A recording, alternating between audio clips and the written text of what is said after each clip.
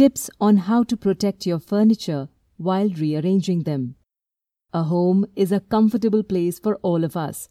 Sometimes we may have to move houses or simply choose to rearrange things around to feel refreshed. Rearranging furniture or moving houses can be exhausting and even physically challenging work. If this is not done with care, it can result in either damaging the floor or the furniture itself. This article talks about some easy tips that you can use without doing any damage to yourself or your possessions. Use furniture pads. Furniture pads are one of the best investments you can make while moving. Yet, sometimes they can make your furniture clumsy and difficult to maneuver. Here are some ways to avoid problems. Tape the furniture pads to prevent them from moving around. Do not tape them directly, as this might affect the paint. Wrap the pads tightly in a stretch wrap after they are in place, to give your hands something to grab onto.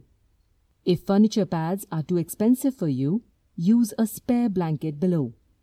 You can keep the pads on or the blanket, since these will act as protection. Take the furniture apart.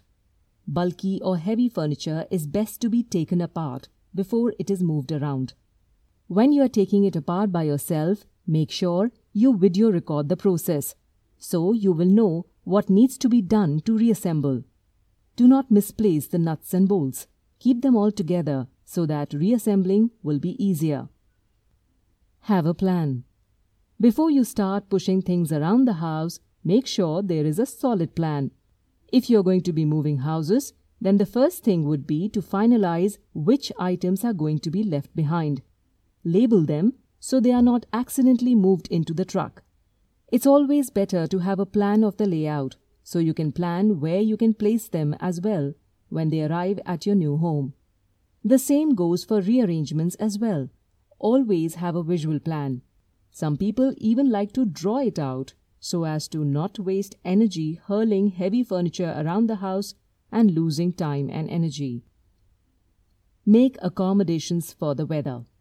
Keep a check on the weather while you are moving. Rain or snow can cause damage to your furniture.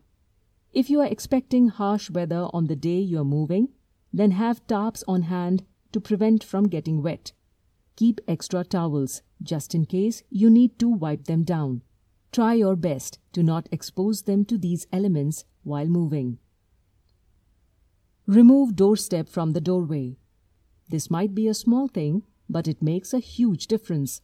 Sometimes the item might end up being too big for the doorway. Hence, removing this will give you another half an hour or more, which might be all that you need to get your furniture through. Get help.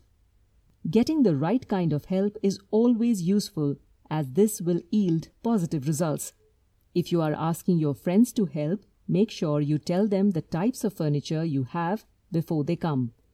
This will also help them gauge how much of a help they can be of during the relocation. The other best way is to hire professional help. The safest and best way to ensure that all your things will reach their destination without any issue.